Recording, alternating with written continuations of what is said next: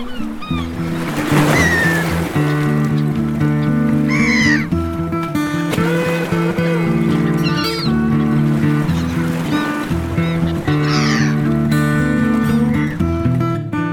and welcome to the Sea Creatures Podcast, a show all about the amazing animals that live beneath the waves. Each episode, we chat about a specific sea creature with a guest who has spent time and interacted with that ocean animal. Our guests range from marine biologists to divers to underwater photographers to people that just love and have an intense passion for ocean life. My name is Matt Testoni and I'm all of the above. And joining me for this episode of Sea Creatures Podcast is Sam Glenn-Smith, Melbourne local scuba diver and talented underwater photographer. Hey, Sam. G'day. Nice to be here. Thank you for inviting me on.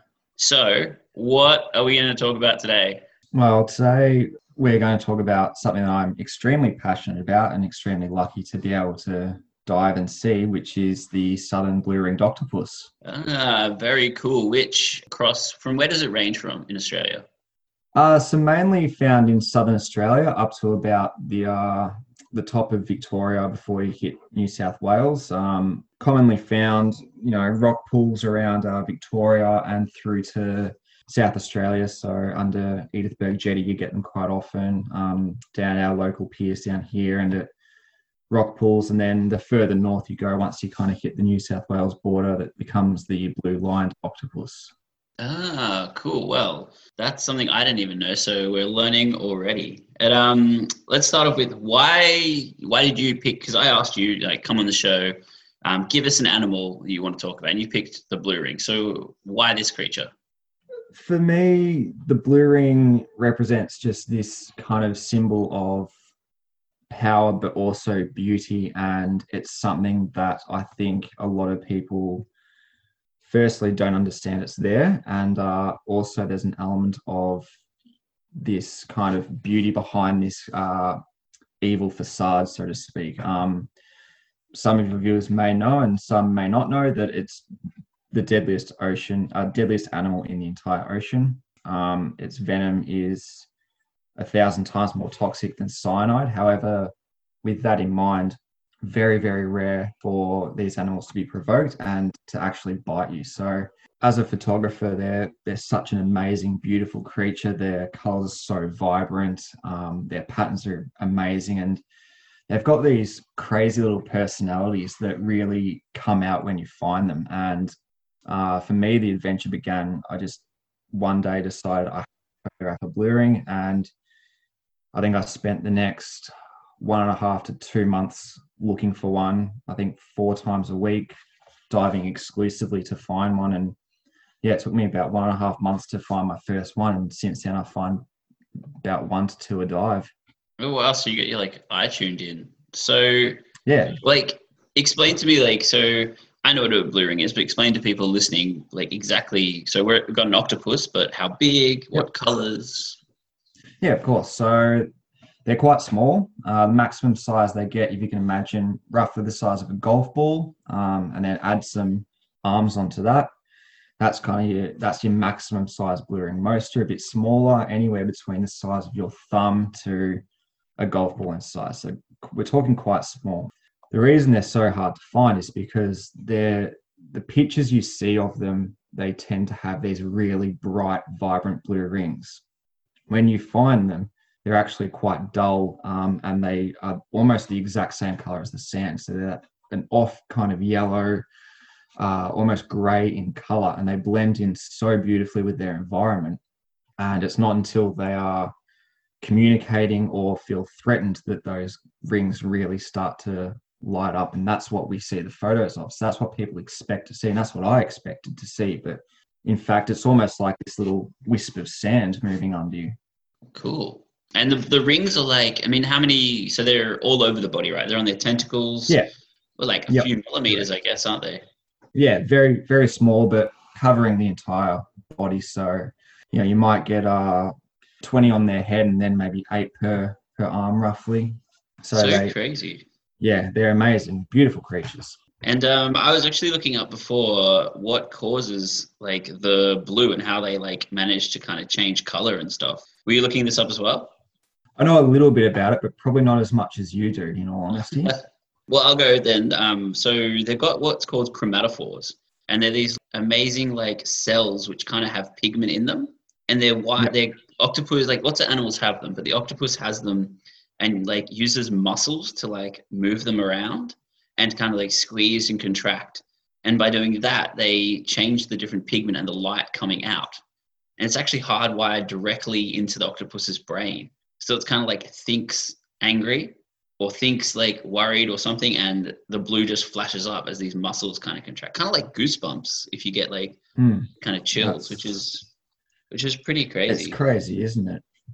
And I mean that I've read in a book that actually you recommended to me, Soul of an Octopus, that their brain literally extends into their arms. So it's not like they're thinking, like you said, they're not thinking, okay, I need to change my color. It's almost the brain is causing these things to happen without actually needing to send signals to the arms, because the brain extends into their arms. It's crazy stuff. And yeah, just on that, like I think in that book, like it kind of describes it as if you're an octopus and you want to like write a letter, you just set your arm off to like writing a letter, and it does it because it's got neuron cells in its actual arm, as you said, which is crazy. And so it's just doing its own thing, and then you're like, oh, arm, I need your help, and it like comes back to you, which is just mind-boggling. So it is.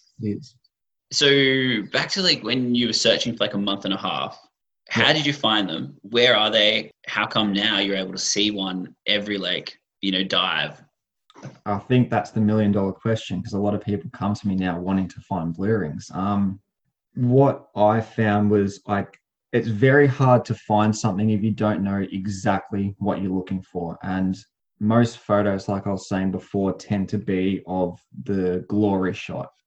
Blue ring with tentacles extended or furled out and rings flashing. But very rarely is that how you find them. I knew that night diving was the best time to see them. And I knew that they were regularly found at Blairgowrie Pier, which is one of the local dive sites down here on the Mornington Peninsula. So I knew I was in the right area. It was just a question of finding their habitat. And basically it was just a matter of trial and error. I knew roughly that they liked rubble, such as abalone shells, other shells of animals, man-made rubbish, so Coke cans, wooden logs, things like that. So, it's an element of how hard do you look without affecting their natural environment. And it just so happened that the first one was mere coincidence. I literally swam straight over it and I was out hunting.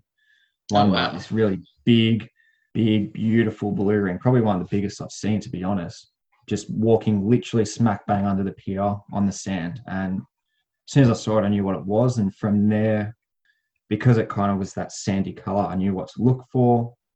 I knew where to look.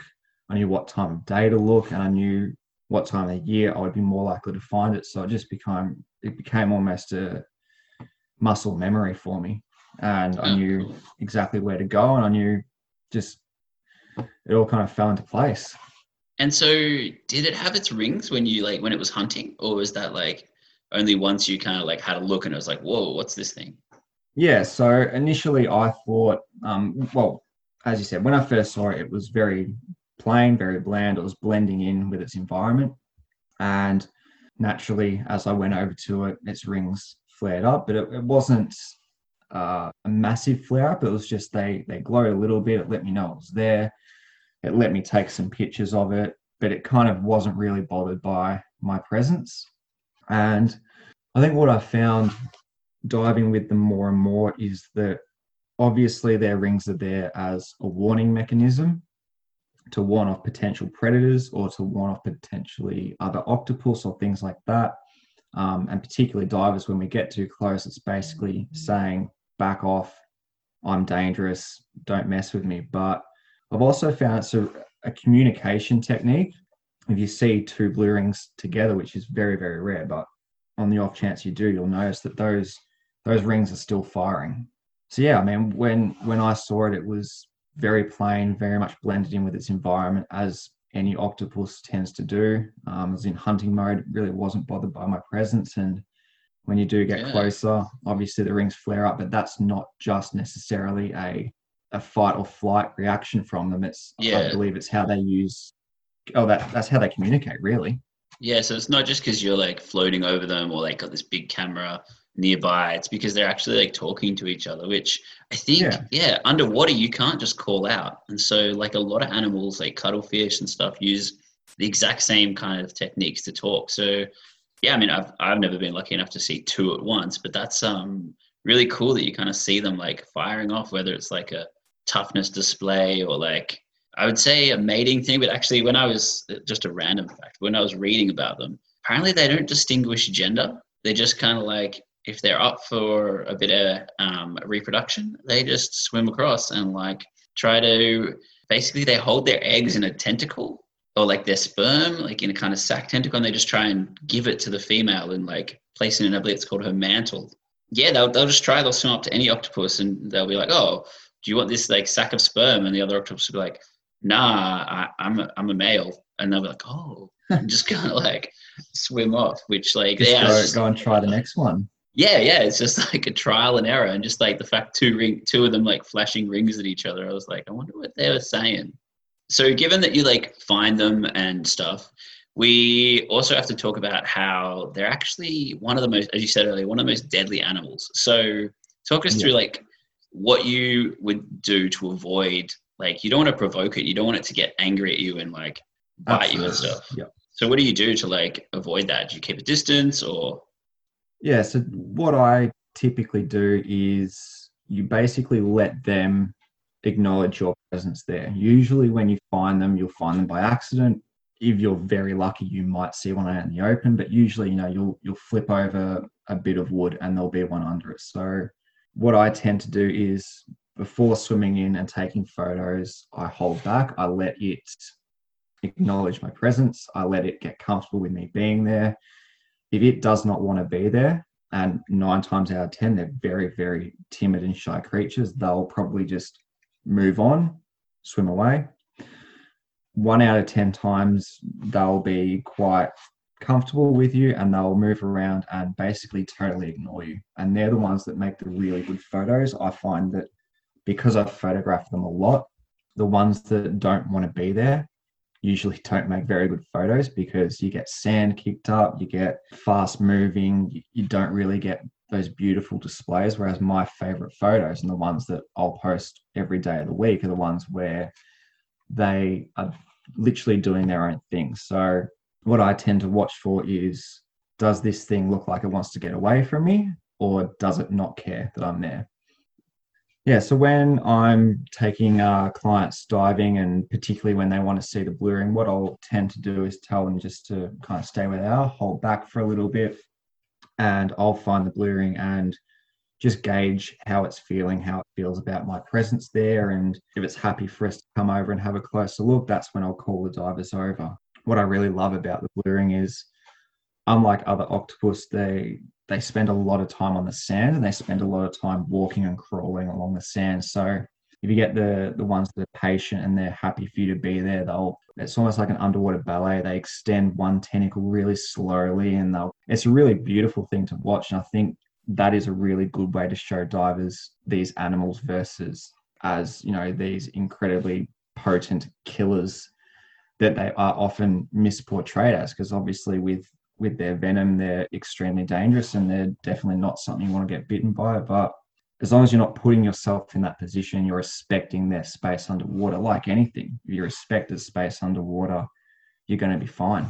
Yeah, and I think that's a really good point. Like, yeah, to just like, as you said, respect their space and interact together, because animals are used to other animals being around and sharing their space. And so, like, I often talk about that, like with photography and stuff, you just let the animal go about its business, or you find the time, and you were talking about earlier how you're like kind of reading the animal's mood.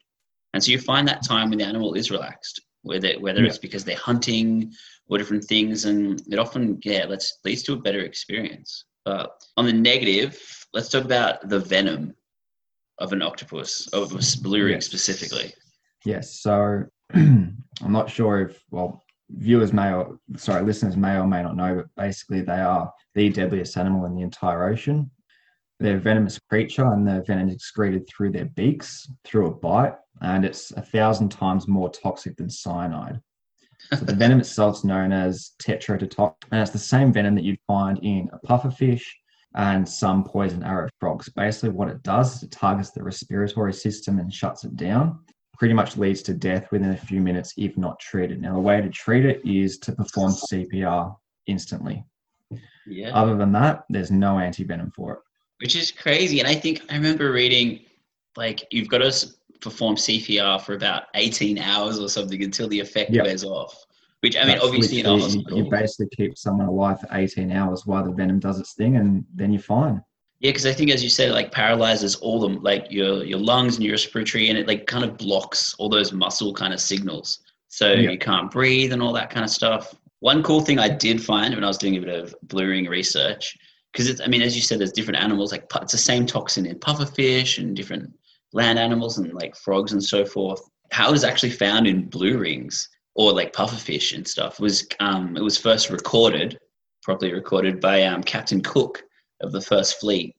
When they came to Australia and they came to like the Pacific Islands, they were like eating all these tropical fish, which they thought were amazing. And then sailors started to get really sick. And I think it was first discovered because the sailors got really sick and then they'd fed the rest of the fish to the pigs on the boat. And they woke up the next morning and all the pigs had died. And so that was like the first recorded case of it. The Japanese tried to turn it into a bioweapon at one point.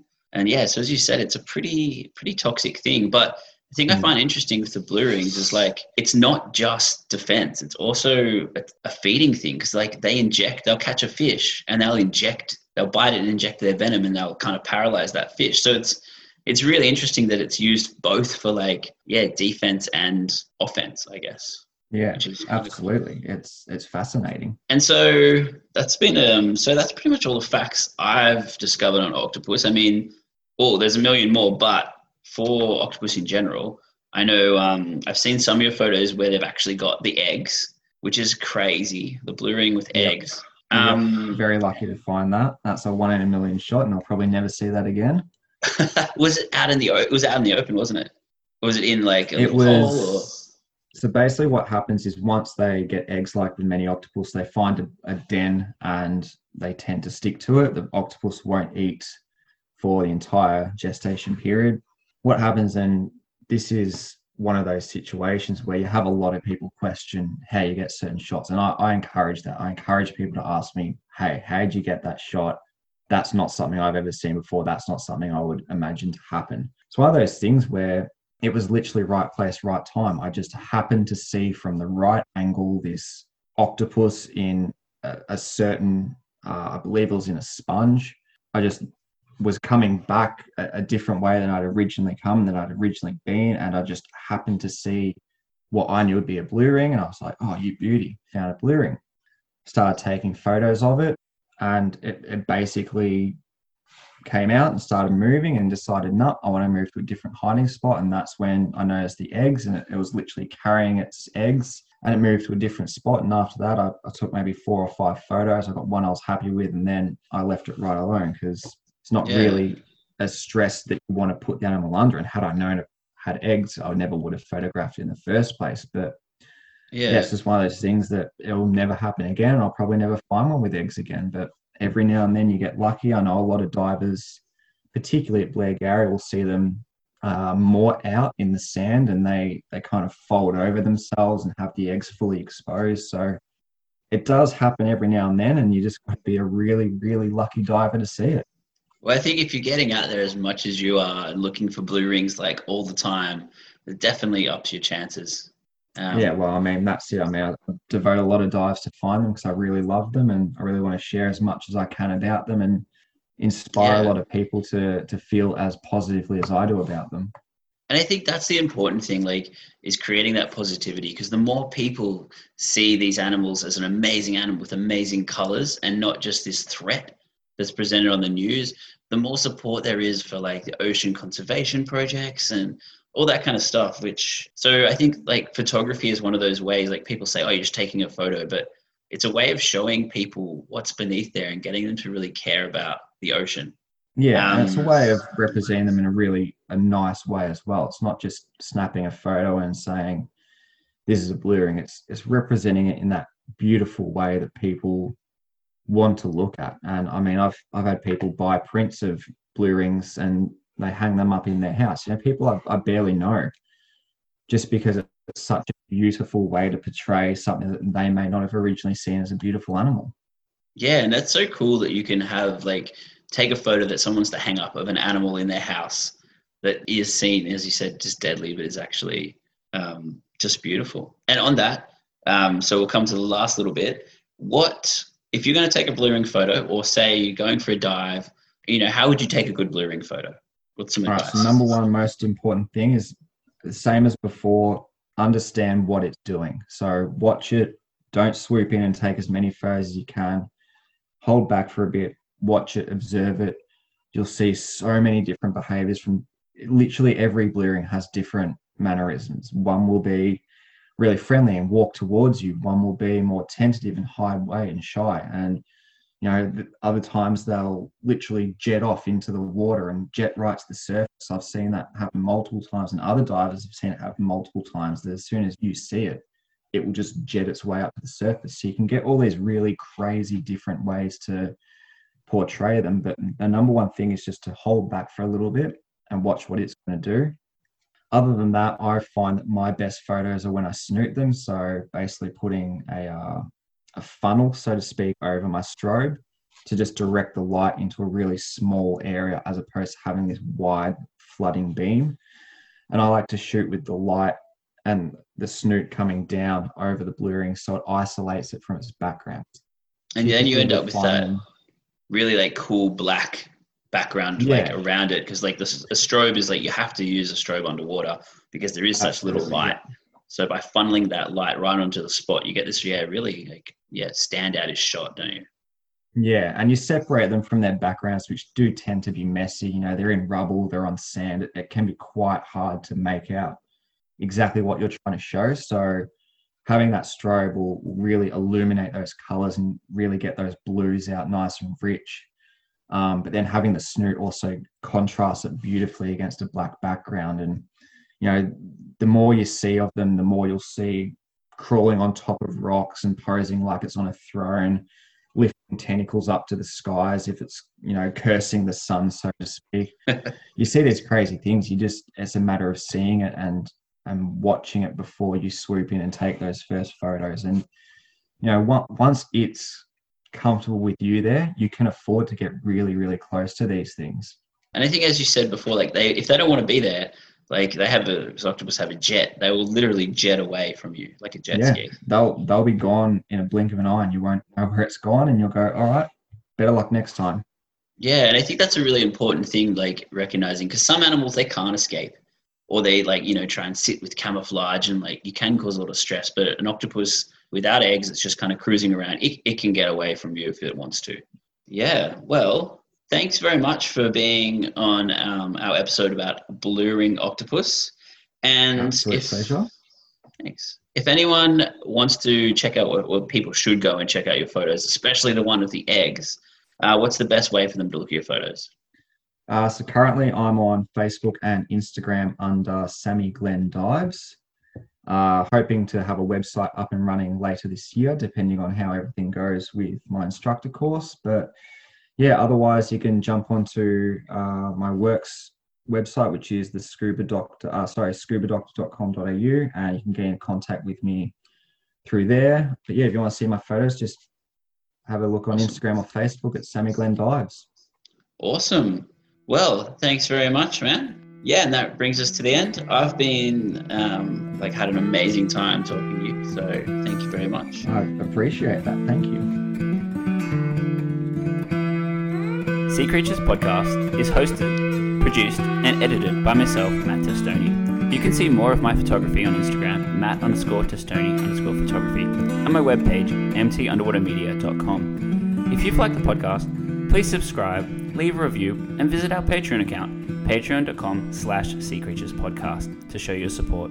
Production assistance by George McGrath, and music by Dan Musel and his amazing slide guitar. On our next episode, we're going to be talking about Seiko glossons with Nicole Mertens. So if you don't know what that is, tune in. Sea Creatures Podcast. Over and out.